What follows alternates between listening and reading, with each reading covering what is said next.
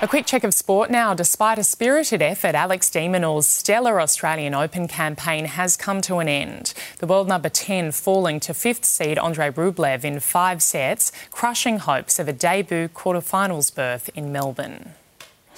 As Alex de Minaur made his way out onto Rod Laver Arena, Aussie tennis fans and icons alike out in numbers, hoping for an Open dream to continue. But high-seeded Andrei Rublev wasn't going to make things easy. Early break goes the way of the number 5 seed, Rublev. A frustrating start for de Minaur on centre court, Rublev capitalising to claim the opening set. But it didn't take long for the Demon to get the crowd roaring again.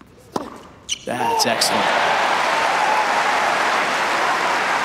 Pulling out all the tricks in the book to shift momentum back his way. He got it. Oh, yeah. Around the net. With the crowd behind him, the world number 10 looked in complete control, storming to a 2-1 set lead. Despite the deficit, a relentless Rublev fought back to force a 5th. And as midnight grew closer, the world number 5 began to pull away. Oh, that's too good. He's gone to a different level. In the end, the Russian too strong for de Minaur, crushing hopes of a fairy tale run at his home slam. Gina Trahan, 7 News.